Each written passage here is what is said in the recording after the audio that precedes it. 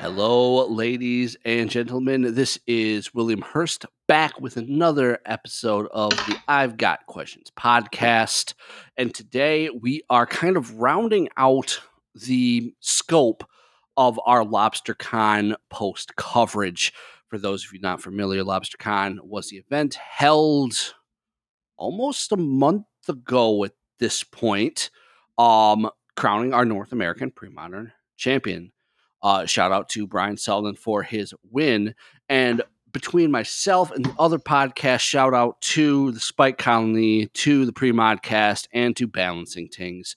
We have covered a breadth of the field, but one deck we did not touch on, and a personal favorite of mine is Burn or Sly, however you want to call it.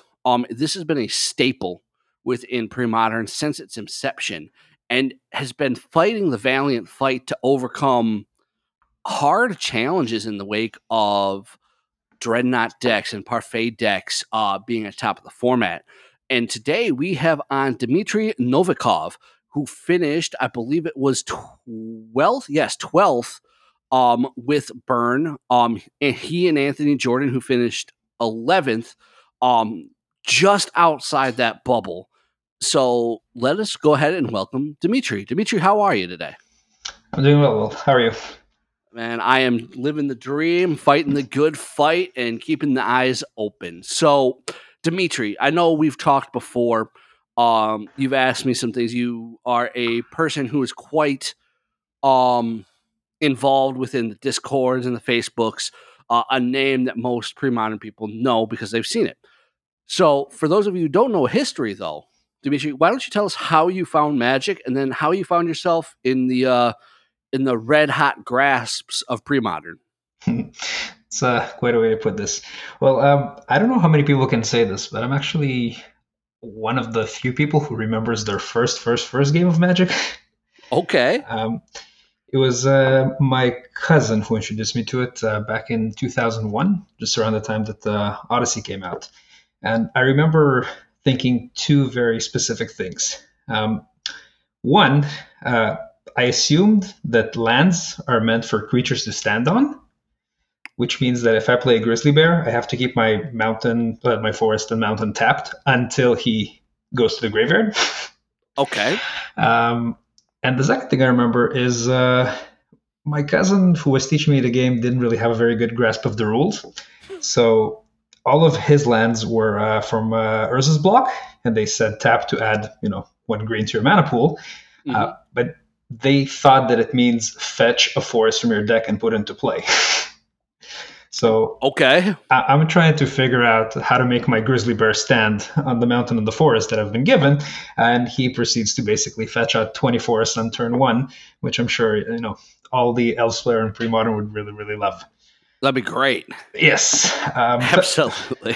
Thankfully, I did what every responsible kid learning the game would do, which is downloaded the 7th edition starter and learn how the game actually works. So I could, teach my teacher how the game is played.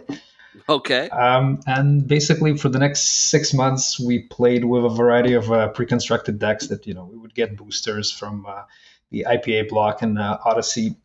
Lots of dirtling with Domain. Until my brother changed it all for me. And that's kind of actually what set the stage for Premodern. My brother, who's 4 years younger, he did not care for deck building. He did not care for trying to figure anything out. When he saw that the comic book store that we were going to has the World Championship decks, he said, I'm going to demolish all of you guys. I'm just going to, shortcut everything. And he ended up buying the red-green Angry Non-Hermit, the Ponza deck from the 2000 cycle. Okay. And I mean, the reactions that followed when we opened that deck was amazing. I mean, the first thing, he didn't know anything about the back. So, so he takes it out, he sees like gold borders, which, does not look like Magic. He turns around and he sees like non-tournament sanctioned back either. And then he starts looking at the creatures. He's like, Birds of Paradise, Blastoderm, the cards like made no sense to him whatsoever. Moreover, he didn't really know what a sideboard was, so he kept on playing like the whole 75. And he kept on being really, really angry about one, Mana Screw, and two, he did not realize why the deck had 4 copies of Boil against my non-blue decks. However, one of the cards in that deck changed my life, well, my Magic life forever. And it's actually not one of the 75. It is the information card, the one that talked about all 4 decks that come in the cycle. And reading the description of John Finkel's Tinker deck, I mean, to me was the stuff of legend. I am very much romanticizing everything about the Pro Tour from those days, and that thing like put on such a pedestal for me. I started digging up coverage. I ended up building the deck like with real cards. So okay, and basically that's what I played for like the next year or two, which was funny because Grim Monolith was basically banned in just about every format. And essentially, that's around the time that I started.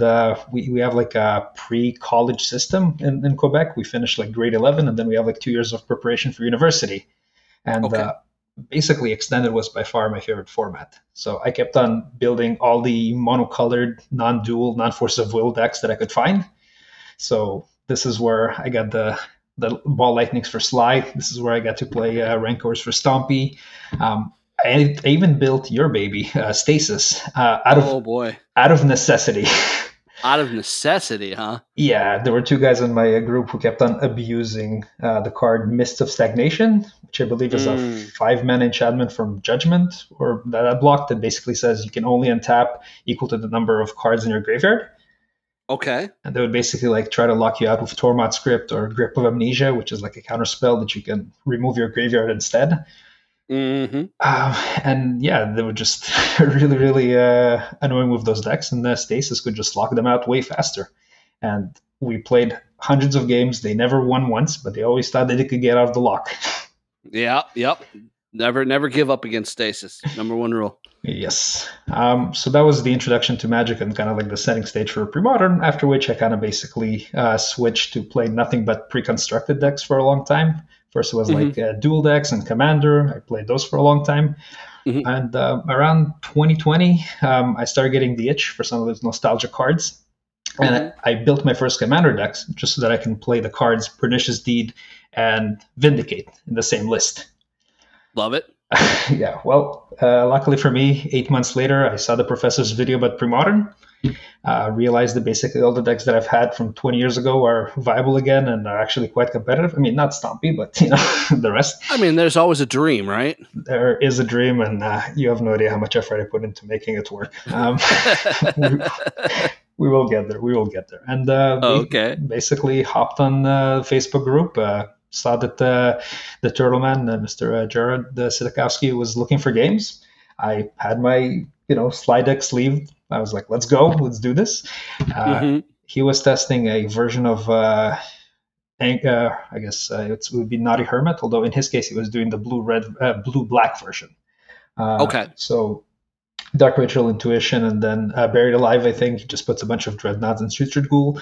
So turn 1, I play Mog Fanatic. Turn 2, I play Curse Scroll, and there was no turn 3 for me. And he really, really felt bad about doing that to me. He didn't want me to give up on the format. So, he said, let's switch. He proceeded basically to send me like every picture that he had in his collection at the time. Super welcoming, super awesome. After that, you sign up for the monthly, and here we are. Absolutely. Well, that's awesome to hear. Sounds pretty in line, though I've never heard the phrase, I thought my creatures had to stay on the lands and stand on them. That's one in all my years, and I've played since Ice Age, that I have not heard. I mean, thankfully it lasted only for the first game. I'm pretty sure like if you showed me a creature with flying, my mind would just melt. The picture is now in my head. It's going to be there for a while. So you found yourself to Premodern. Now, before you found Premodern, were you really at any point like a PTQ grinder? Did you go to kind of the larger events, or were you definitely more on the casual hang out with friends and play the game? So yeah, I think I honestly never really played in that many tournaments. I can count like on two hands how many pre-releases I've been to. I did read coverage fanatically. And I remember Yep. refreshing my browser on like the sideboard.com during I believe it was 2003 Pro Tour Houston. That was the format where that was extended with Ice Age and duels rotating out. Mm, So you basically got to see like The Rock and Tinker become viable again. Um, yeah. and basically, I was always casual, but I was always playing like extended decks. They were kind of spiky. I mean, that is actually not true. We had a balanced group. So amongst like my gauntlet, which included Tinker and Sly and Stompy, I also had like a 5-color domain deck, Hmm. and I think I had like some also fun. I think a mono black control deck. I just kept on updating based on like the Odyssey list. Oh yeah, Hmm. Psychotogs. I kept on playing Shadow Mage Infiltrators way beyond any needed point. Yeah, yeah, yeah, yeah. Nightscape Familiar was better, but like I said, the deck thinker, the name John Finkel, that changed my life. Like I'm super fanboy of that. And oh, another fun fact: I didn't realize that there was such a thing as formats when I started out. I just assumed it was kind of like Yu-Gi-Oh. You walk around with your own deck and you bring it to every tournament that there is. Ah. So when I finally found like a feature match, coverage at the time, there was just a written article about John Finkel. Um, and what was it? Yeah, I remember it says like he plays a swamp. I'm like, what is that? um, it was that's when I discovered the seal. But to get back to the actual question, no, like pre-modern was the first time I started playing like competitively, started taking it seriously, and there's actually a reason behind, I guess, my results and the journey that I took to get there. But no, never played seriously. I did bring dual decks to the hospital when my wife was giving birth. Funny enough, we never got to Hey, play, but yeah, there may have been other things happening there at that time, but I admire your effort. thank you. Uh, Go ahead. I was gonna say it was the Garrick versus Liliana dual decks, and even though we didn't play any games, my youngest daughter is named Liliana. I love it. I absolutely love it, and I had that dual deck as well. Some quality products from Wizards at the time. Yeah. So let's go ahead and let's jump into our prep for Lobstercon this year. Hmm. Now it sounds like you're based out of Canada, correct? Yes, sir. Gotcha. So what did you go last year? I did. Yes, my first. Gotcha. So what is the scene like before we jump into LobsterCon in your area of Canada? I think there's a my geography of Canada is really bad, so I apologize. I know that Pascal Maynard Hmm. plays in Canada. I'm not sure if you are anywhere near there, use the same stores, but how is the scene within Canada or your area um, of pre-modern? Is it growing? Is it kind of been where it is? Like, what does that look like? Well, so I mean, if we were to answer this question, let's say historically, both in let's say the context of this LobsterCon or the previous years, it Mhm. was there was not much of a presence. At least I'm based in Montreal, so I'm located between both Ottawa, which is basically where Patrick Burt kind of runs things. Shout out, Okay. he was also in Type 16, and Pascal Maynard, who's in Quebec City, who's about like 3 hours away as well. So And I want to apologize to Patrick. I forgot Patrick was Canadian. My bad, Patrick. Sorry. Well, essentially, we have a messenger group for the Montreal pre-modern community, and Okay. it's a mix of people who are kind of like curious about it. Some people who actually brew for it very, very actively. Hmm. I think the big name on it is. I'm going to give you the English pronunciation because I think most people would be more familiar with that. Carl Rivest Harnois. I don't That's know. the name I'm familiar with. I've heard that one. Yes, it's not how you pronounce it in French. And the other name is Remy Wallet. Um, Ah, Remy. yes. So essentially, they're more, I think, of the active members, whereas I guess we have competing groups because there's a big old school scene here. And Okay. I believe 2 weeks ago, we had our first pre modern monthly for Montreal. Nice. So we actually got together on the island. Before that, if ever I wanted to play an IRL event, I would have to drive about 50 minutes to a small, I guess, township where they had a store, which surprisingly once a month runs like pre-modern tournaments. So Okay. got to play there, but it's kind of hard to get people from Montreal to agree to drive there. Um, Ah, but that is owned by Tome 2, which is Benjamin Bork's store. awesome, awesome. So it sounds like there's a scene that's decently active in there, uh, and people have traveled down obviously to the event. You and Patrick. Did Remy make it out to the event? Unfortunately, no, he did not make it out neither this year nor last year. He is Mm. in the middle of his studies. Oh boy. So he's doing an internship, so he was not able to get the time off. Gotcha. Well, shout out to Remy anyway. Hopefully next year you get to make it. But leading into this year, how and why did you land on burn, and in this case specifically bobble burn? And before we jump into it, I'm gonna kind of read the list. It's pretty stock to an extent.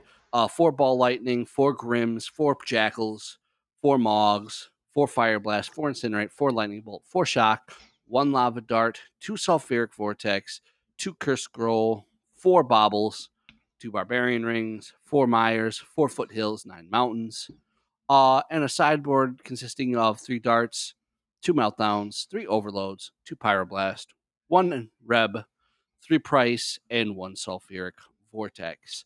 So decently stock list for a bobble burn variant that Aaron Dix helped popularize, and is probably your stock idea for a long time of what burn had become. How did you end up on this deck? Well, I ended up actually top 16 in June of last year with a Mm-hmm. similar list. I believe the main deck kind of remained the same. This is, like you said, Canon Aaron Dix. Shout out. And essentially, I really shifted. Like Burn came about like a week before Lobstercon. So I guess if we rewind back to previous year's Lobstercon, I was actually fortunate enough to land in 18th place, which was about 92 places better than I expected, uh, with Reanimator. And the two things that kind of stood in my mind from that experience was that number one, despite playing a relatively fast deck, almost all of my matches went to time. And by the end of the day, I was completely exhausted. Mm-hmm. So looking at my choices this year, the top of my list was the list that I was fortunate enough to bring all the way to the finals in March, Mm-hmm. losing to Flint Espel Yep. on a list that you might be very, very familiar with because you ended up taking that one to the finals of the spring film. I'm sorry it didn't work out. Yeah, we couldn't make it happen. We made some questionable choices in game 2 that I'm very sad about. But we'll move past that and move to brighter things. Right. So essentially, I mean, the reason we know each other is because ever since you came on the scene with Long Reach Sly, I've been asking you lots of questions. And even though I've been essentially using the Bobble Slide list whenever I played in monthlies, I was still sleeving up your list on the side for like more casual games. And it's gone through a lot of iterations, and it really feels like the version that I lost to that Flynn brought around, which I don't really know if they settled on a name. I kind of called it Pup Patrol, because I don't know if they did. I just called it. Nah, I didn't have a name for it. It was just Sly. It was just Burn. I don't think it doesn't have a name like Flinchuator. We can't call it that. Nothing that good. We should. It's just Flint inspired Sly, or I don't know. I don't think a name was found for it. Well, basically, remembering how potent it was and how fast of a clock it put against my blue-white list, I did give it a lot of thought. So, I mean, choice number one was that list. Choice number two would have been, at the time, I think I was considering Goblins or perhaps Replenish. But towards the end, I was kind of leaning towards a version of Sly. And I really thought that version, flinch raider version, would be it. Um, but then I started testing against goblins and against the rock, Mm-hmm. and it did not go well. Um, Yup. it felt like I gave some of the finishing power. And I guess what kind of felt even worse is that my Goblins opponent, shout out to a big fan of yours, actually, Javi Lugo. Oh, really? Well, shout out Javi. I've talked to Javier Lugo before, and reach out to me, homie. I haven't heard from you in a while. Say what's up every once in a while. Well, what was really cool is we were preparing him and his dad for Lobstercon. I heard about this. The tag teaming. Yes, so we would basically test different matchups, also via webcam, because they're also, I think Javi's in Indiana and his dad is in Florida. Mm-hmm. And basically we just see how the game's played. And I guess for his dad, Miguel, the big issue was that we were worried that he was going to miss his bobble triggers. Mm. Um, and we basically ended up opting, I think, to switch that just for, let's say, Seal of Fire to make it more standard. But basically, overseeing many variations of Sly play out against the other decks that we had in the Goblin in the Gauntlet. I just ended up finding that something wasn't right. It wasn't there. There was probably a proper combination that somebody smarter could have figured out. But Mm-hmm. going back to last year's, where I was completely mentally exhausted from playing the list, I decided to default to familiarity because Mm-hmm. I've been playing Bobble Slide for a while. I mean, I've had all of my Fire Blast math worked out back in 2002. Yep. So I wanted to play something I'm comfortable with. I wanted to play something that I could navigate fairly easy, not to get too mentally fatigued throughout the day. And Mm-hmm. I remember talking to you, talking to Flint, and eventually talking to Aaron. I was like, "What are you playing?" And he basically told me Bobble Sly, and he gave me. I think I asked him what did he think of the newer version, what did he think of the meltdowns in particular. He said something that like really stuck with me. He said, "You're not trying to beat Parfait, you're trying to avoid it." uh, Sure. when he said that, that was kind of like my modus operandi for the event, and I ended up settling on the list that you have in front of you. Okay. That makes sense. So before we kind of let's talk about this before we jump into matches. Um so also enjoy Sly. Obviously, I take different approaches than Aaron. Some oddball things, and I really enjoyed Flint's version and how it combated the Parfait matchup. Mm-hmm. Where I'm at with Sly currently is I think in a world if it was just Parfait existed or just Dreadnought existed, I would be much more comfortable playing it. Mm-hmm. I with both of them, in fact, and both of them doing so very different things, and the things you have to do, a la Flint's version, to truly combat them. And you made a great point. You give up a lot versus goblins, versus um rock, things like that. It's I think this may have been an Aaron Dix quote, is or somebody said it was Aaron's. It was Sly's a great deck to top eight a event with, but it's not necessarily the deck you're winning with. Just because as soon as you hit those tables, it's very hard to avoid the fist that is Dreadnought and or Parfait. Mm-hmm. So I think that's where I draw my line. Is I know I'm a competent enough player to probably get there with Sly. It's just at some point those matchups catch up to you, Mm-hmm. and it makes me really sad. But it is what it is. How did you feel going into Lobstercon on Bobble Burn? I have gained some respect for Bobble over time. I played it in a stasis list at one point. I understand its value and what it adds. But what did you think of the Bobble version? What are kind of your opinions on Ball Lightning and Sulfuric Vortex? Mm-hmm. I'm not a huge fan of Ball Lightning. I think I've probably mentioned that numerous times. Um, and Sulfuric Vortex feels like it's losing a lot of its luster. What are your thoughts on some of those things? Well, I guess to before I jump to that, I would like to address the criticism that you made. You are absolutely right. You can get to the top tables on it. You were not likely to win, but that was fine for me because I had no intention of winning Lobstercon.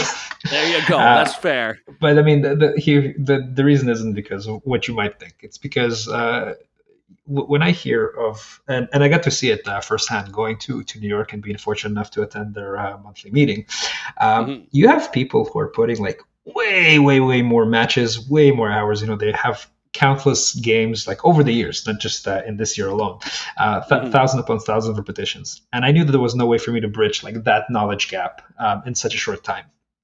Hmm. My goal going into LobsterCon, so this is the way that I put it. I said that I want to end in the top 50. And I don't mean 50 people, I mean top 50%. I told that to another guest of the pod, Peter Smith. So he's like, so positive record. I'm like, yes, exactly. Um, and I thought that Sly would give me the best chance at getting there. That's why I went with what I went. In terms of the individual cards, I will be honest with you, much to my detriment, I don't necessarily play the optimal version. I play sometimes the cards that make me feel feelings. Hmm. And the ball lightnings are very nostalgic for me. I Sure. understand that they're not the best, but when I thought about what I'm likely to face versus I will not face, I realized that not a lot of people will be playing Parfait. Um, Hmm. I think that there was actually a larger number than I expected, but thankfully, spoiler alert, I didn't face any. um, Hmm. and I believe that I kind of needed those two cards, so Ball Lightning and Vortex, to close out the white base matches that I planned on facing. Sure. And I actually was fairly right, as we'll get to when we talk about the matches. Awesome. So why don't you then, since we talk about matchups, kind of run me through your day? How did we start? How were we feeling? How did it end? Mhm. Where was the heartbreak, if there was any? Yeah. Let's start round one. There is heartbreak. There is heartbreak. Oh boy, I guess before we start on round one, I just wanted to let you know that I drove to LobsterCon the day before to hang out with Javi and his crew, that's awesome. as well as my, I guess, Pittsburgh crew at this point, the Stillwagon brothers, Todd Stillwagon and Brian Stillman. Um, Okay. and essentially, the night before, we just I got to hang out with both a group of people. And my favorite, I think, parfait story coming out of this is one of the people, Will Reddy, wanted to play like an all foreign version of parfait. And he basically was sleeving up the cards on a pool table at the Airbnb. Um, Everything was going well until he got to. I'm trying to remember the name of the card. The finisher, the Saproling. Oh, Sap. Should I should know this because Brian Colwell was the one who put it out there. Oh my God, BK, where are you? I know what you're talking about. Continue on. Well, because his deck is all foreign, he didn't realize that he actually ended up bringing Saproling Symbiosis, I think. So we're looking at the art, trying to figure out what card this is. And I think when Hmm. we actually did find out, rather than giving you a creature for every card in your hand, you get a creature for Hmm. every creature you have in play. Probably not as effective. No, so he was basically, I think, running around trying to find it. I'm guessing he did since he played Parfait, but this was also his first time playing Parfait, which I would probably not do to myself at a tournament. Um, Yeah, that seems rough. but I mean, most of the preparation consisted of me trying to really coach Javi's dad because we were both going to play slide that day, and I just wanted to teach him as many of the tricks and give him as many of the tips as I could before. Round one, I faced a gentleman, I believe by the name of Jim, and his last name was Remes, I think, Remmes. Okay. I believe he was a newcomer to Premodern. It may have been his first time playing, and he was on Blue at Standstill. Okay. Um, I don't have extensive notes from match because I didn't expect to do all that well. It's all right. But I remember game one ended up going to me pretty fast before he had any access to sideboard card, I was just able to. I mean, the play pattern was kind of simple. Every time they tap out for an impulse or a FOF, they basically get all the burn that I've been holding back in my hand while I'm beating with creatures. Yes. But in this case, actually, ball lightnings were, in that sense, very good for me throughout the day because it was just like a lot of damage that they either had to answer or soak up. Game 2, I made a mistake in sideboarding. I didn't realize just how many non-basics that deck runs, so I did not bring in Price of Progress, and I ended up dying to a combination of he was able to stop the pressure. First, he played Warmth, and when he got the Cop Red out, that's basically when I threw in the towel. Yep, that makes sense. Game 3 was pretty fast. I brought in Press of Progress, and as soon as he tapped out, it was the lights out. So off to a 1-0 record. Okay. Round number 2, I did not think I was going to play. So I guess here's the the backstory. Last year, my round 2 opponent was Brian Selden. And this year was no different. So I would face a different legend. This one in the form of Francisco Palucek. Okay. And he was on Blue White Knot? He was on Blue White Knot, and he was wearing like his Argentina shirt to basically tell everybody what he's on. I guess what you might not know is that I actually I have been coached by Francisco for months before. So usually I get my tax refund and bonus around February, and I treat myself by some expensive high-end cards. But this year, I really decided to make up for that knowledge gap we talked about. After watching many wonderful gameplay videos on the stream, I contacted him for some private coaching. Okay. And ironically, that was the time that I started doing well in the March monthly. So our coaching session basically shifted from being like more theory and in the abstract base to specifically us playtesting some of the matches that I would be facing. Yes. And I mean, that experience, I cannot recommend it highly enough. Just getting to talk to an experienced player and sit over their shoulder as we're testing out games, discussing theories. I think that he was very instrumental in me getting as far as I got. Awesome. So when I see that I'm paired up against my sensei, I said, like, don't even bother playing. Just write 2 on the match slip. Let's go to a bar. I'm buying you a drink. But he wanted to play it out. I think he was curious to see what I was on. And lo and behold, game 1, I'm able to steal it. Okay. Game 2, he basically keeps on cantripping. All that he can, drawing cards. And I think he even said that in both games. I essentially end up burning him out on the last turn. And like he really turns over the card of his deck. The top card was a Dreadnought. He was not able to find a shrimp by looking at 25 cards both games. And sometimes you just run hot. Yeah, that's very true. Yes. So thankfully, the match actually finished pretty, very fast, and we had time to go get food. And okay. I think you heard that Tom Matelski ended up getting food poisoning at the event. I heard, or on the way to, or something like that. Yeah, he decided to eat lettuce, which was obviously a mistake. That's one way of putting it. Yes. So essentially, we ended up trying to find a place to look. Like when they told me that they were basically in the hospital in the morning, and they had no food because he was afraid that it might come back up, and then Fran started complaining about his condition with the migraine. Mm-hmm. Like they basically kicked in my paternal instinct. I'm like, all right, I gotta nurture these players back to health. So we ended up going looking for food. And coming back to the venue, I was basically chasing them, trying to make sure that they get something to eat because neither one of them was feeling well. Tom went back to playing. I left his sandwich like on the feature area match, on the actual table. And basically every round I kept on running up to him like, Tom, did you eat? Tom, did you eat? Tom, did you eat? I think he ate after round 5. But yes, I'm not sure if it was a good idea for me to have bought them the beers before we got food. But maybe it helped. I hope Francisco to have a nice nap because I understand Jared found him a nice room for him to recover. That's good. Yeah, and for the rest of my matches, he was actually over my shoulders, which was amazing. It was just like our coaching sessions all over again. Round three, I got some justice for you, I feel. My opponent was your finals opponent from the, Oh, yeah, Mr. David Daniel? Mr. David Daniel, Yeah. playing the same list. So I basically got to pre-play your matchup against him. Yeah. How'd that one go for you? I ended up winning 2-0. Thank you. But I don't know how much of it was due to skill, how much was due to variance, and how much was due to the fact he was completely sleep deprived. Um, he was physically struggling to keep his eyes open, and I kept on asking him, "Are you okay? Are you okay?"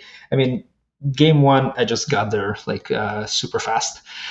Game two, he kept on drawing and chuckling about the cards they end up having. Basically, when I forced him to have the counterspell going for like the final turn with Fire Blast and everything, he showed me a hand consisting of 4 disenchants. That seems unusual. Yes, not sure why he had so many of those in his deck, but the fact that that basically all that he drew in those matches meant that I was able to get actually a pretty good record. Right. Going 2-0 back to back. I mean, I've been facing nothing but blue-white all day so far. Gotcha. So we're on a 3-0 start. We're alive and kicking. How are you feeling at this point after round 3? I'm honestly like happy because I know that if I win one more match, I get to neutrality. I get like the worst that's going to happen is I'm at 4-4. But I was also thinking I'm getting closer and closer to that positive record. And people are saying like, "Wow, that's really good." I try not to let it get into my head because I know that I feel a lot of it was just due to some good variance. For what it's worth, I did end up going to 5 multiple times in those games. Which is surprising, because monocolored deck and basically all of your sources produce red. But I've seen multiple like 0 landers. Yeah. And I don't know if I keep like bobble. I mean, you're going to see some fresh cards without a doubt. Yeah, true. But I decided to try to have a threat going just because of my role in all these matchups. Gotcha. Round number 4, I ended up facing a gentleman from the Czech Republic. We were actually playing at the number 1 table.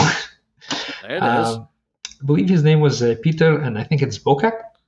He's from what I understand, he's also like a magic dealer. So when he comes to the States, it's for business, and Lobstercon is one of the events that he attends. I initially put him on blue-black Dreadnought, but his deck seemed to have been running a Psychotog backup plan. Okay. Which was pretty cool, but game 1, I overwhelmed him again. I'm assuming that it's just a bunch of live Lavamancers and Jackal Pups activations going on in addition to damage, and whenever he tried to draw cards, I would burn his face. As I'm sideboarding, I'm thinking to myself, I didn't actually see anything that would tell me that he is on Dreadnought. So I went off the assumption that he just might be on Psychotog. And turns out I was right. There it is.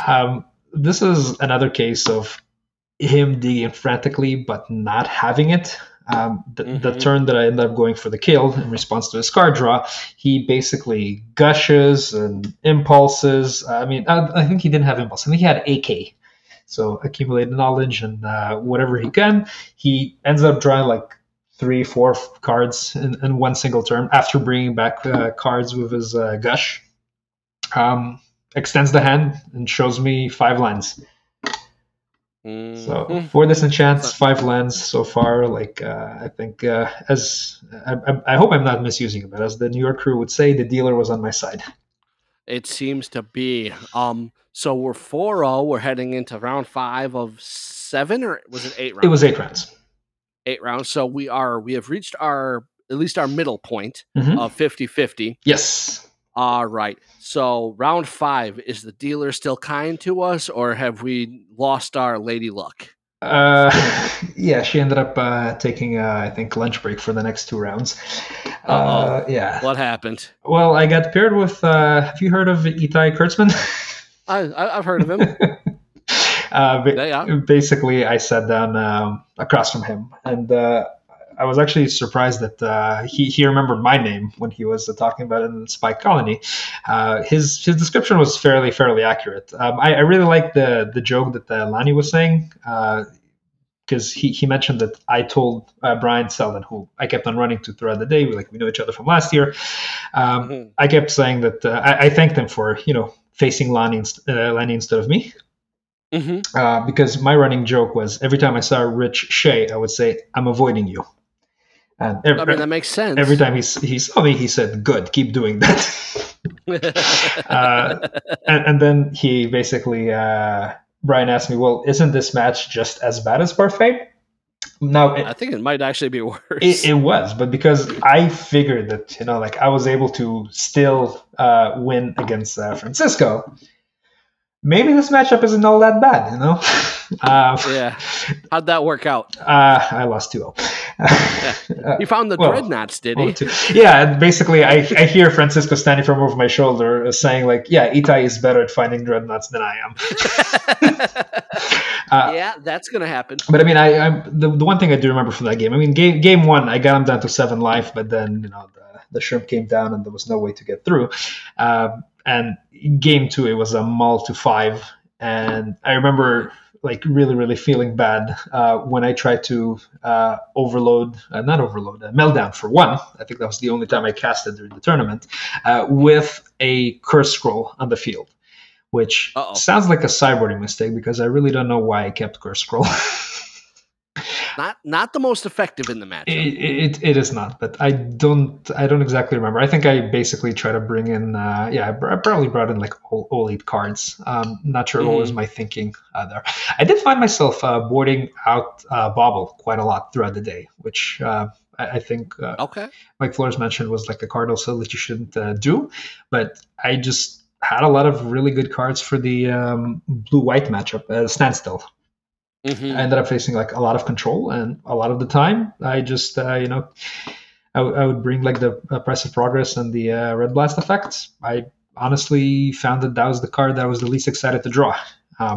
Yeah, that makes sense. Because there was a game that I broke Landstill with 0 cards in hand with a bubble, and that felt horrible. So I'm okay, I'm taking you guys out. Yeah. So we ran into the Dreadnought's little self. Moving on, so we're 4-1. Yeah. Moving on to round 6. And Our Lady of Luck is still chowing down on some lobster somewhere. This is what I'm hearing. That's actually correct. You were asking earlier about the heartbreaks. So far, no heartbreaks. So far, I'm all right, this was bound to happen. But we're still close to we need to win one more game in the next 4 rounds, and mission accomplished. And then I get paired down with the one, the only Anthony Jordan, who is also playing Sly. And essentially, in game 1, the only difference is my 4 baubles versus his 4 Seal of Cleansing. Seal of Fire. And essentially, we ended up going to game 3. Game 1, he was able to. I think he was on the play, and I think I mulliganed again. But he's also a very good burn player, so he had it. I didn't. Game 2, I was able to close out, but he made a comment saying that 1, he really found the mirror match interesting. He said he didn't get to play that much of it, and 2, he was really surprised to see how I used my fetches, specifically against Sly. He noticed that I'm not cracking them until I'm ready to actually try to use the mana, which I believe he noted and used quite effectively against me in game 3, in which he basically went all out. With me still lacking 7 points of damage to close it out. So again, Francisco is hovering over my shoulder, and he tells me something that completely, let's say, blew my mind. He says I think you could have won game 3 if you incinerated his Mog Fanatic early on. I do have to say something about that. So one of my most embarrassing things I've ever done is try to blue blast a Mog Fanatic that I thought was a lackey. Oh God. It's on camera. It was in the finals of the first Premodern Championship, Midwest Premodern Championship. It was embarrassing. I legitimately left the table and walked away for a few minutes. I saw that video. Yeah, it was great. It made me feel happy. But I think Lester, in a joking manner, made the point that lackey, over the course of the game, could have done 5 or 6 damage to me. And that would have been the difference in that game. So intuitively, it feels wrong. But I think in that matchup specifically, and what's been my experience, is you kill every creature. I mean, if you can do it with a lava dart, great. But the incremental damage from the creatures is much worse for you than the burn a lot of times, because both of you have finite amounts of burn, and you actually maybe have a step up with the baubles to filter 2 more burn. So I think that sounds correct from what Francisco is saying. I think I probably would have, in the blind, just hearing you describe it, I think that's probably the correct choice if that's the mirror. And I mean, again, this is one of those lessons. I will learn another lesson, like from the experience of Sly later in the tournament. But he basically ended up like replaying the whole sequence, because he's good at that. He's able to actually see everything, pretend that I drew everything like in a different order, rewind it back. He said he wasn't sure, but his intuition is very, very well developed. So I believe him. And I thought that I had, I guess, a bit of an advantage, because Tony showed me his cards afterwards, and he basically took out the Jackal Pups and brought in like 2 Lava Darts and 2 Overloads. So not the most powerful sideboard cards against me. That's actually the reason why I think I went for like the last Vortex. So against Sly, I'm able to bring in 3 darts and Vortex, and at least feel like I kind of have action. You brought in the Vortex against Sly. I mean, I did not. That's ballsy.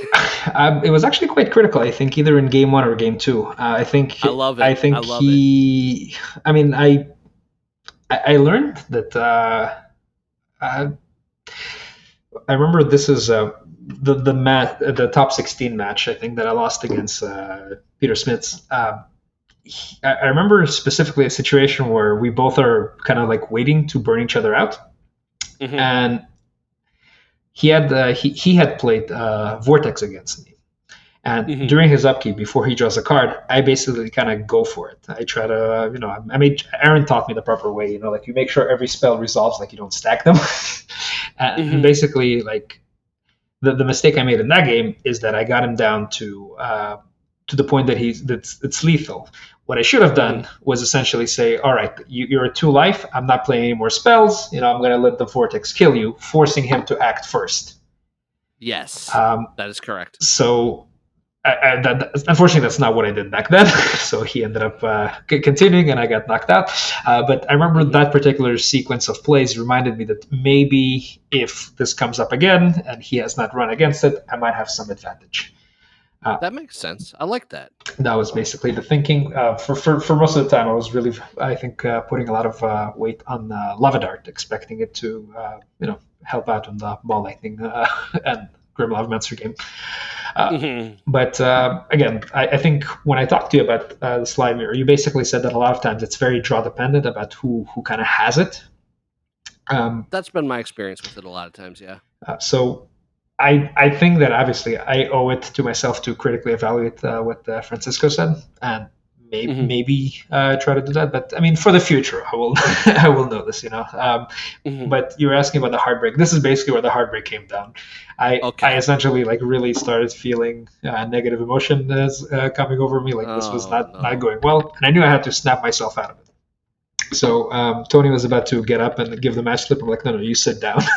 I sit down him. I sit down Francisco. Don't ask me why, but I decided to show them a magic trick. Yeah? So I ended up showing them a bar scam that I like quite a lot. I could show it to you in the future. But I mean, this is like in the course of 5 minutes of entertaining and leading them down like garden paths and then turning on the sprinklers. I'm surprised nobody commented on this, but basically Francisco's job in that trick was to make sure I don't do anything sneaky or try to take any coins out of my hand or sneak any coins back in. So he literally was holding my hand for like a good 5 minutes at the feature area table while I basically scammed them. And at the end, they were both like thoroughly impressed, and just the good vibes actually helped bring up my mood and get me out of that rut. That's good. That's awesome. Yeah. So So we hit 4-2. Mhm. At this point, do we know generally what the cut is going to be to top 8? Did it end up being like 7-1-1, or what did that cut end up looking like? I believe from hearing other people discuss this, it ended up. I think the New York guys calculated it would have been 6-1-1. 6-1-1. Yeah. So sorry, 6-1-1. Yeah. So do you, at this point, I mean, you're still happy to be there. You've gotten yourself out of a funk. What about those last 2 rounds? What happened there? Well, my next round was again facing Sly.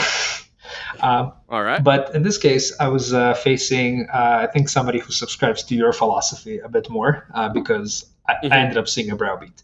So I believe the opponent's name was Joel Bowers or Bauer.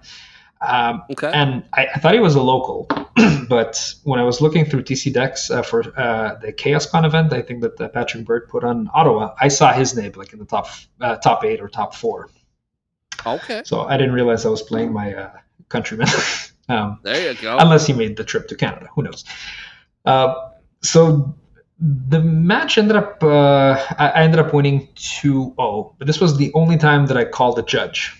And it wasn't because of anything bad that happened. It was based on the experience I've had with Curse Scroll in the past, which was I tried to activate it with 1 card in hand, and my opponent would Funeral Charm me in response, making me discard. So I realized that just because of where the colon is placed on that card, you can do some silly things. At which point I was activating Curse Scroll to kill his Mog Fanatic. But I didn't know that you're supposed to actually declare the target as part of the I guess another resolution, the activation. So I thought that maybe I could get him like the same way, like if he doesn't sacrifice the Fanatic in response, target it and kill it. Judge came over, explained that's not the case. And I don't think he was upset about it. Like he was legitimately curious to see what would happen. But he was able to make the optimal play and obviously sacrifice the Fanatic. The key moment in that game was in game 2. He casts Browbeat, and I believe I was at 11 life, and he had 1 card in hand. I was actually pretty surprised when he brought in, when I see him play turn 1 Black Fives against me, which is not, obviously, that's not your tech. I think that's Aaron back in like February when he was also trying to beat Parfait his way. Yep, that's an Aaron thing. But he also had Browbeat, so, I thought of you, and I thought of everything you said about that card. And yeah, this was a situation where he basically got the shorthand because I would go down to 5 life, but he had 1 card in hand. He didn't have any other source of damage, like no Lava Darts in the graveyard. And even if I had a Fire Blast, I'm still at 1 life. So I took the 5 damage like a champ, and I had enough burn to take him out. Yep. So all right. So we've hit Sly. We've gone to 5-2. Yes. Heading into our last round, we have accomplished our goal of winning record. So how are we feeling, though, that we accomplished our goal? I honestly felt great. At that moment, I did not think I was in top 16 contention. I just thought to myself, like, hey, I did pretty much what I came to do.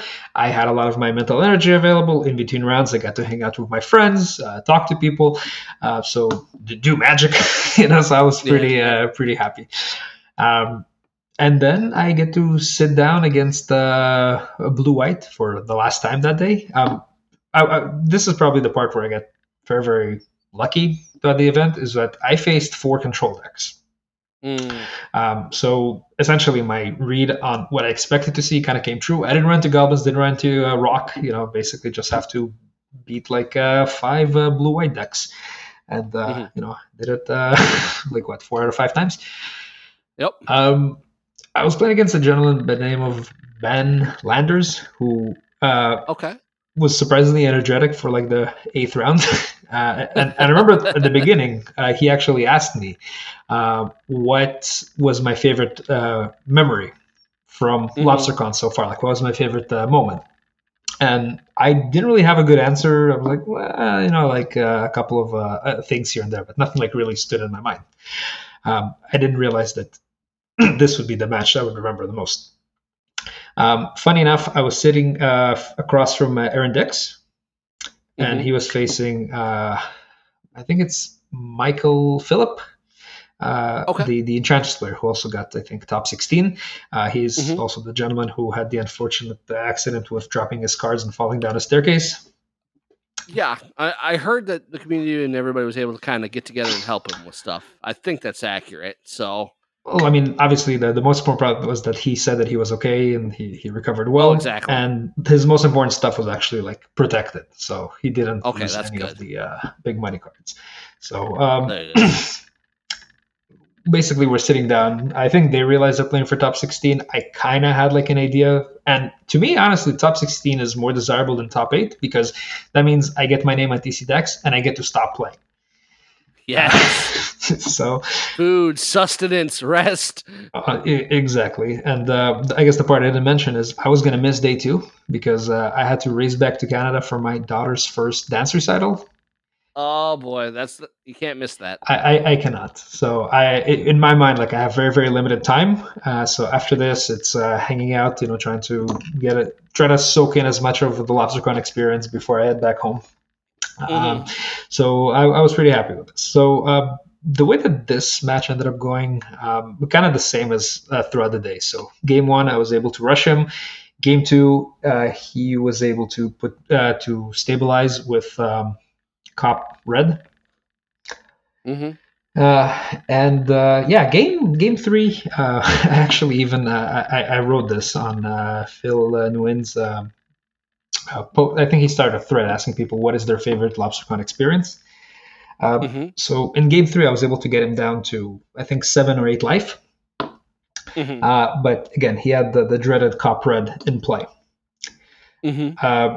and I'm basically mana flooded. I have 5 lands, and in my hand I'm holding a Ball Lightning, and I think I had the Pyroblast. Mm-hmm. Uh, Essentially, I top deck Price of Progress. Mm-hmm. I decide that I'm gonna try to, confuse him. I'm gonna try to make him think that I like threw in the towel. So I run Ball Lightning at him. Mm-hmm. He looks at me confused, thinking I'm probably just, about to accept my my fate. He Mm-hmm. pays 1 and prevents the damage. Mm-hmm. I'm like, yeah, pass turn. He taps 3 to cycle Mm-hmm. Decree. Tapping out, I assume. Every single one of them. I'm like waiting until he goes in. And obviously, I dropped the Price of Progress. He had, I think, more than 4 lands, so not basics. Mm-hmm. And that became my favorite moment. That's rough. Uh, Don't ever tap out, folks. Don't do it. so I talked to him about that, and he actually said that he was aware that Price of Progress is a card. He was aware that it might be my only out. He forgot that it was an instant. So Fair. I That's fair. I tried. I probably like wrote it up as though it was like me mind tricking him with the Ball Lightning. No, he knew what he was doing. He just I think he's an old school player. I believe that because Gotcha. I saw some people on Discord have like in their name they're saying Van Lander's barn. So Uh-huh. I'm assuming he's like an end boss. But again, if we're facing each other with a 5-2 record end of day, he must have done quite well himself. So minor blunder.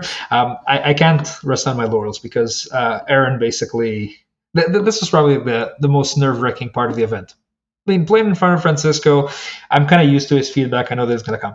Aaron, is very much like Dmitri. When your opponent plays a cop red, you turn it to the control player. Your burn spells are now aimed exclusively at his manlands. Which is not something like I've never actually played against cop red before that. I had cop red against Flint, and I'd realized that tapping out is a no-no, which I made sure not to do in our match. But I kind of realized that might be like my only out. I've never really faced it before the event, and that's That makes essentially when I actually saw the standings and I saw that my name is like a 12th position. I ran to Jared and like the top 8 can change, but everything else is fixed for the day.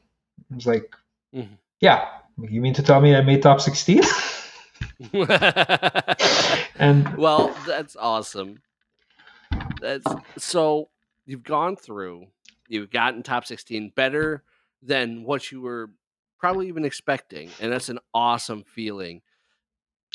okay, What was Go ahead. I mean, the one thing I have to add, I've been talking about positive record this whole time, but the reason, and I told this to Francisco on our first coaching call, I said that I would love to repeat my performance from last year's Lobstercon. 18th place, I came in pretty close. It was, not half as many people. I think 111 versus 186, which we were this year. Mhm. I mean, my goal was obviously to have like the positive record, but in my heart of hearts, I really wanted to do like two positions better. Just to have my name there, in a big event. Because like Mhm. I told you, I've never really played any of these. Uh, I mean, obviously, I've done okay in the monthlies with a couple of top 16s and one finals match. Mhm. But in my heart of hearts, I was actually hoping to get there. So it was quite the moment of joy for me. I think I was probably happier like with 12th place than almost anybody in the top 8 was with their finish. Hey, that's an awesome run you had, and from what you tell me, there were great plays, there was some heartbreak, kinda exactly what you want from an event and what you expect. So, what was the vibe of the event? What was your feeling? I mean, we've had things like best event ever, best event I've been to in X amount of years, family reunion. Where are you landing on the vibe for the event and the people? Um, so that actually is an excellent question. And part of the reason probably where we're talking right now, because honestly, I think you've done an amazing job in capturing that feeling. Like your previous guest, like I've listened to, I think the Peter Smith's episode and the Spencer Mhm. episode like multiple times just because of how vivid the description is. I listened to Daniel David only once, not anything. Uh, Sorry, David Daniel. Um, just be, I do it too. Don't worry just about because no, but that's confusing is that I actually had a calculus teacher with the same name and I could never figure out which is first. I basically I would listen to his episode many times, but you had mic issues, so I don't think like it came out more like as a bit of a monologue, it was a bit of a monologue. which is unfortunate, but he's very entertaining, and I need to probably listen to it a couple of times. In terms of how the vibe was, so I guess the way to describe it is when I went there last year, I was like a newcomer to Premodern. Right, Mhm. I didn't really know that many people, and I kind of came there specifically knowing Carl, who I traveled with, and Mhm. then I was hoping like the two people I wanted to meet were Javi and Brian Stillwagon. Like Mhm. we call him Stillman because that's what Jared called him out in I think the side event on the next day, and that kind of like stuck in as an inside joke because these are guys that I really got along well with in the pod. We kind of have like a similar like family situation. So in addition to getting together and playing Magic, like we'll talk about life. So in Mhm. that sense. Last year was meeting people. This year it was like to meet the people, all the wonderful people that I've met in the community, that I've spoken to, that I've played against. And there was honestly like family reunion is a very good way to summarize this because as a family man yourself, you kind of know that a lot of your activities and I guess gatherings center around kids.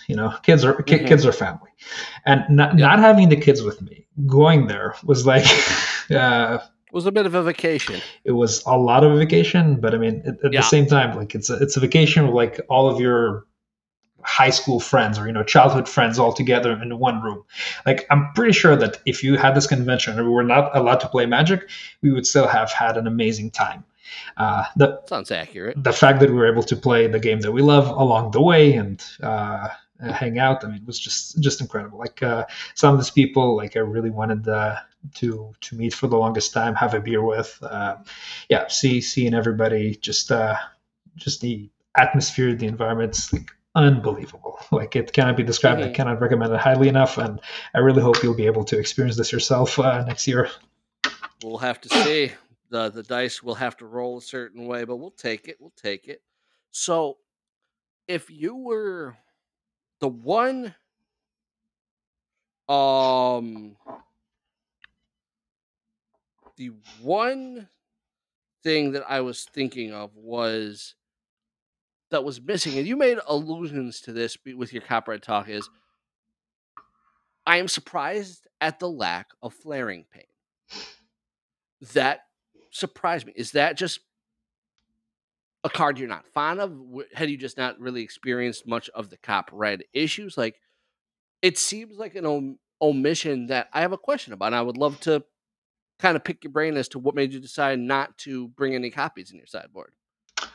Um, I'll I'll be honest. My sideboard is basically borrowed from Aaron almost entirely. Like Gotcha. the only two modification is I have two meltdowns instead of Price of Progress number 4, and I believe he also played Overload number 4. Gotcha. I thought about Flaring Pain. I have it in my other deck, the the Long Reach Sly, Yeah. and it might have been an oversight on my part.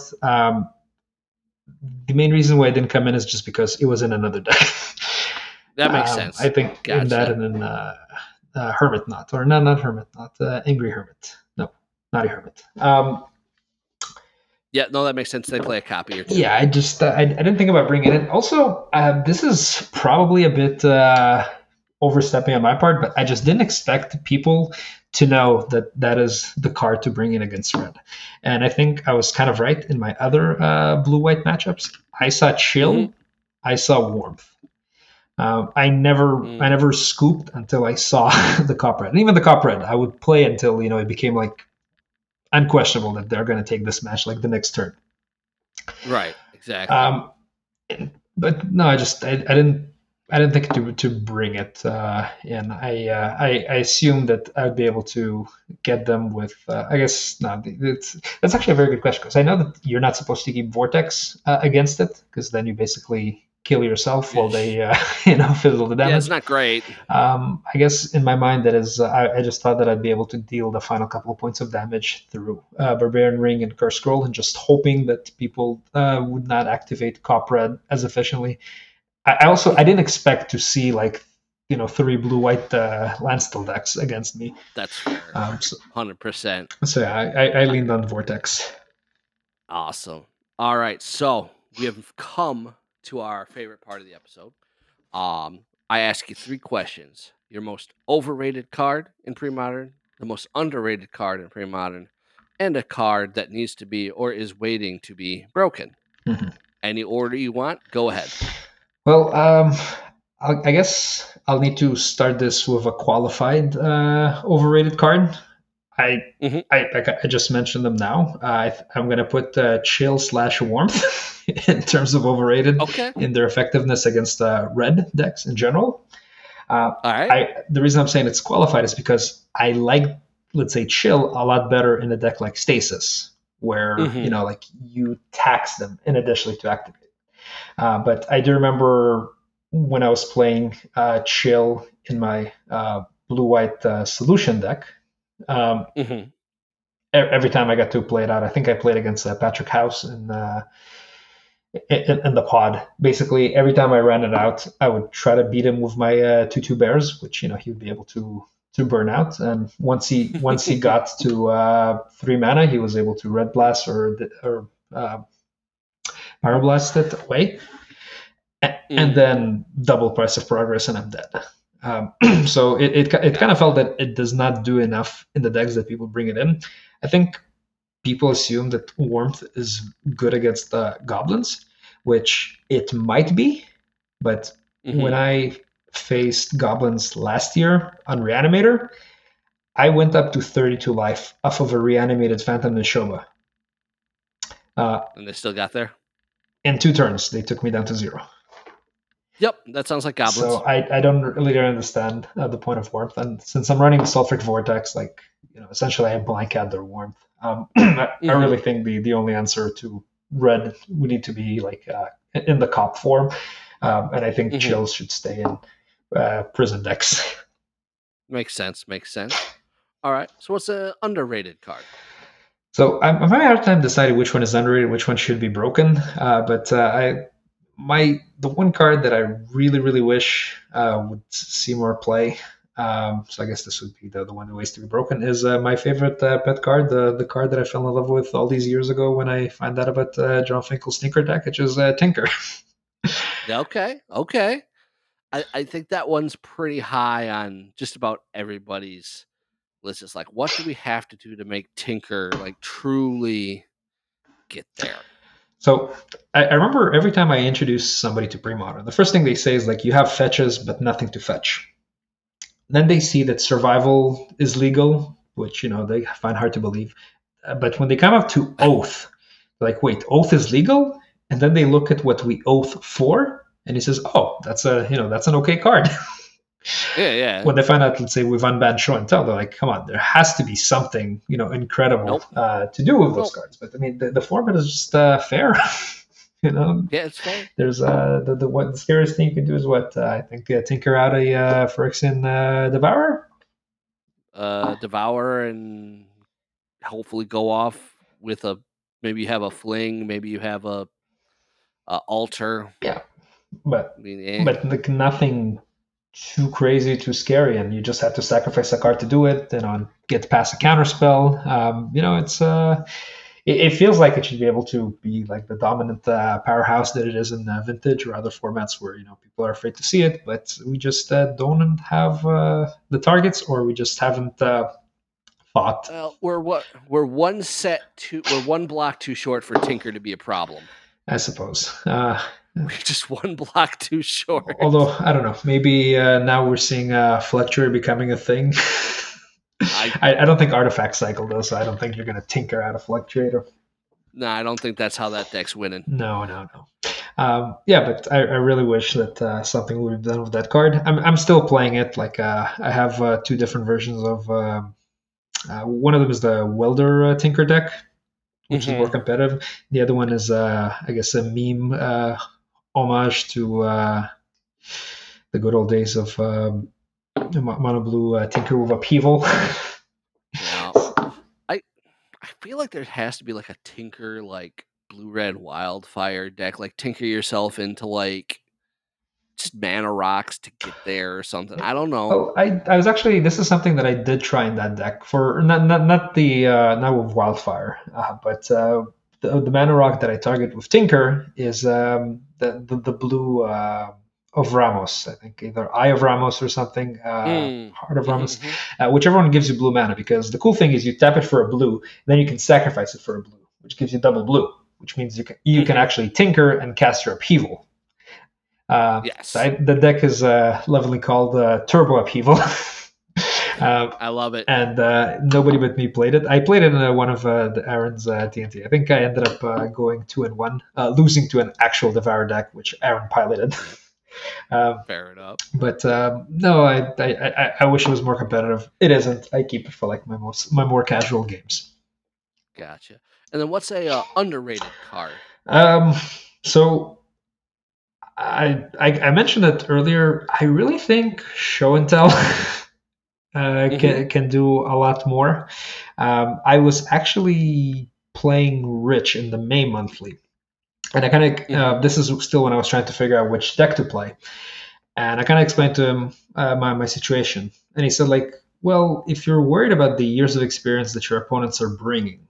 And I think we were talking about Tom in that example. Like, if you think that there's no way you can beat Tom, why not take the game away from him? Why not combo him out by turn 3 so that his plays will become irrelevant? That's a fair point. And the deck we were talking about at the time was a deck that Rich won the double elimination tournament back in 21. He played Devourer, but with Oath of Druids. Okay. And the thought that I had was to add Show and Tell to that list. Okay. Because it already runs Tinker, it already runs Oath, and I thought Show and Tell could be like the condition for another situation. I never got there. The deck seemed to be like really, really weak to disruption.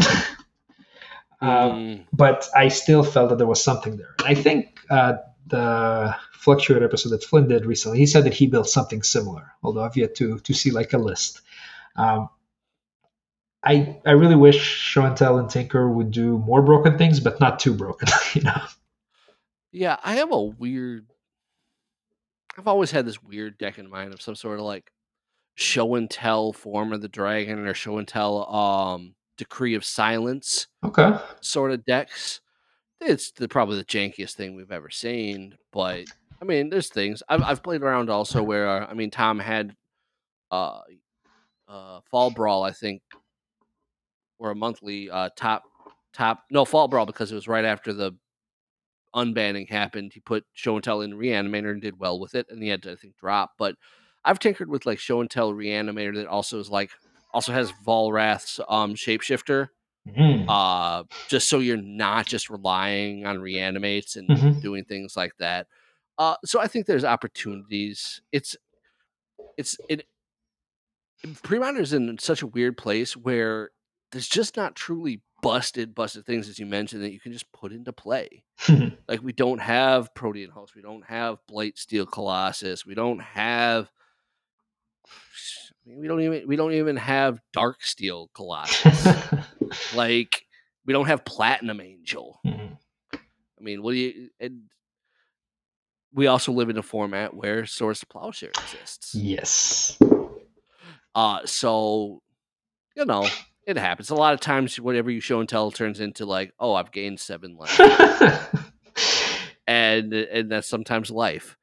But no, I agree. Show and tell is one of those cards that's like, there's got to be something here, and I'm sure we'll find it. Well, I think Lanny won with the blue red Devourer, and he had Show and Tells in the deck. So That makes sense. I could see that, but yeah.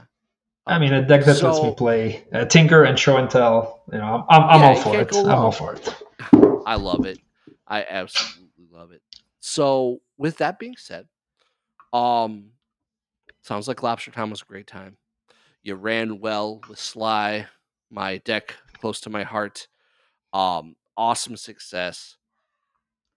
Dimitri, do you have any final words for the audience? Things you want to say before we kind of say goodnight and move on past? And I think the next big thing we have is obviously um, the Midwest Pre-Modern Championship coming up this weekend. But then there's also Euros should be coming up, I think, in short order as well. Yeah, that one might be, I think, a bit more into the fall. I don't remember if it's September or October. Is it? I thought it was. I might Who be wrong. I knows? might be wrong. I think last year it was around then, so I might be mixing things up. But I will definitely be looking forward to the coverage from your event. I always love the production quality and the commentary. It's always such a blast to watch. And who knows? Maybe somebody else is gonna uh, plow a fanatic, you know, and take away the crown from you. I mean, we can only hope. Right. The one thing I do kind of have to plug, and it's not much of a plug. I guess this is something that happened in Lobstercon. I ended up for the charity raffle. My wife made me throw out our VCR, so I brought my two World Championship that VHS decks that I have. I think I had a tape with the Road to Nationals, like '98, and the other tape was Pro Tour One. I've digitized both. So I have like a pretty high resolution, high quality version of both Mhm. available.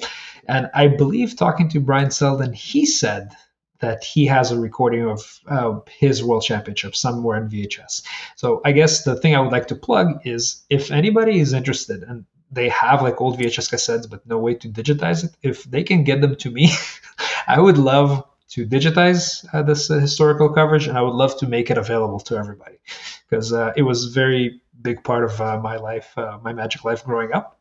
And Okay. I mean, it's basically an invitation. I think Andrew Walker at some point mentioned that he has a cassette somewhere. I mean, just I would love to see like the community coming together and just gathering whatever footage we have and sharing. Okay. Gotcha. Yeah, and the Wizards removing all their coverage stuff is just so I remember being in college, and this isn't pre-modern stuff, Mhm. but I was in college and I remember watching PT Los Angeles and Ruel essentially bluffing his Oh, opponent with the the force force spike. spike.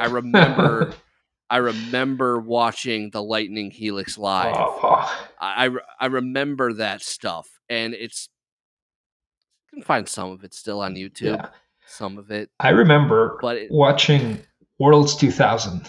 You were still able to watch it mm, like a Yahoo webcast or whatever. Yeah, I yeah, was able to see some footage from that championship that is so like near and dear to my heart. I've tried to contact both ESPN and Wizards, seeing if I could buy any of the footage or find it anywhere. Never got anywhere with there. But man, there's like so much gold in those events. Like watching the Mahar versus Brian Davis, I think. hmm The one with the neck drain life for four and all those wonderful moments. When I found out there was actually a webcast for Pro Tour Houston, where it was YMG against YMG. I think Darwin Castle versus hmm Robert Dougherty. Like that hmm that that that game is what made me fall in love with both Reanimator and The Rock.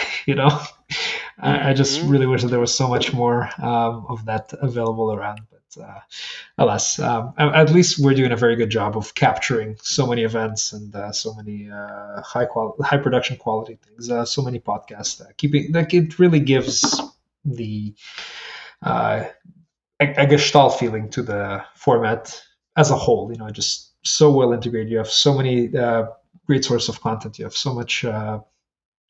I guess so many classical moments to share, and I really think that it kind of like romanticizes the community for me. It just makes it so much more than just playing Magic with old cards.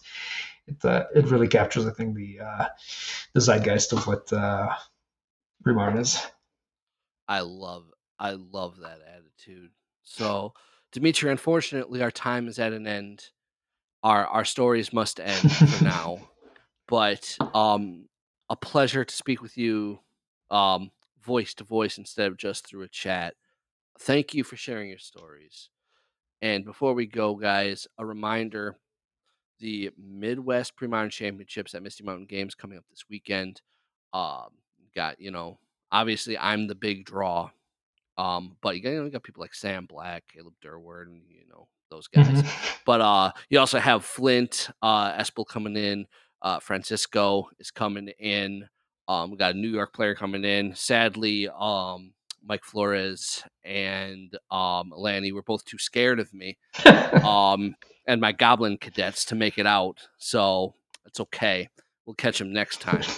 But and with all due respect, much love to everybody who listens, as always. Shout out to all the podcasts doing their thing: Premodcast, Balancing Tings, the Spike Colony podcast, all of you guys, to all those doing coverage. Shout out to Andrew Walker for the monthlies, to Mike Hoyt and Flint for their wonderful coverages of the spring fling, and what's going to be coming up with the championships. Shout out to those in Europe putting on great tournaments. Um, And to you. Pre-modern. Oh, thank you to me. I appreciate that. This format is truly one where you can find just happiness in playing games. Um, and as long as you remind yourself of that, you're not going to get sucked into too much. But Dimitri, thank you so much for being with us. Um, let's say goodnight to everybody. Thank you so much. It was a pleasure. Good night, everybody. Take care, guys. See you soon.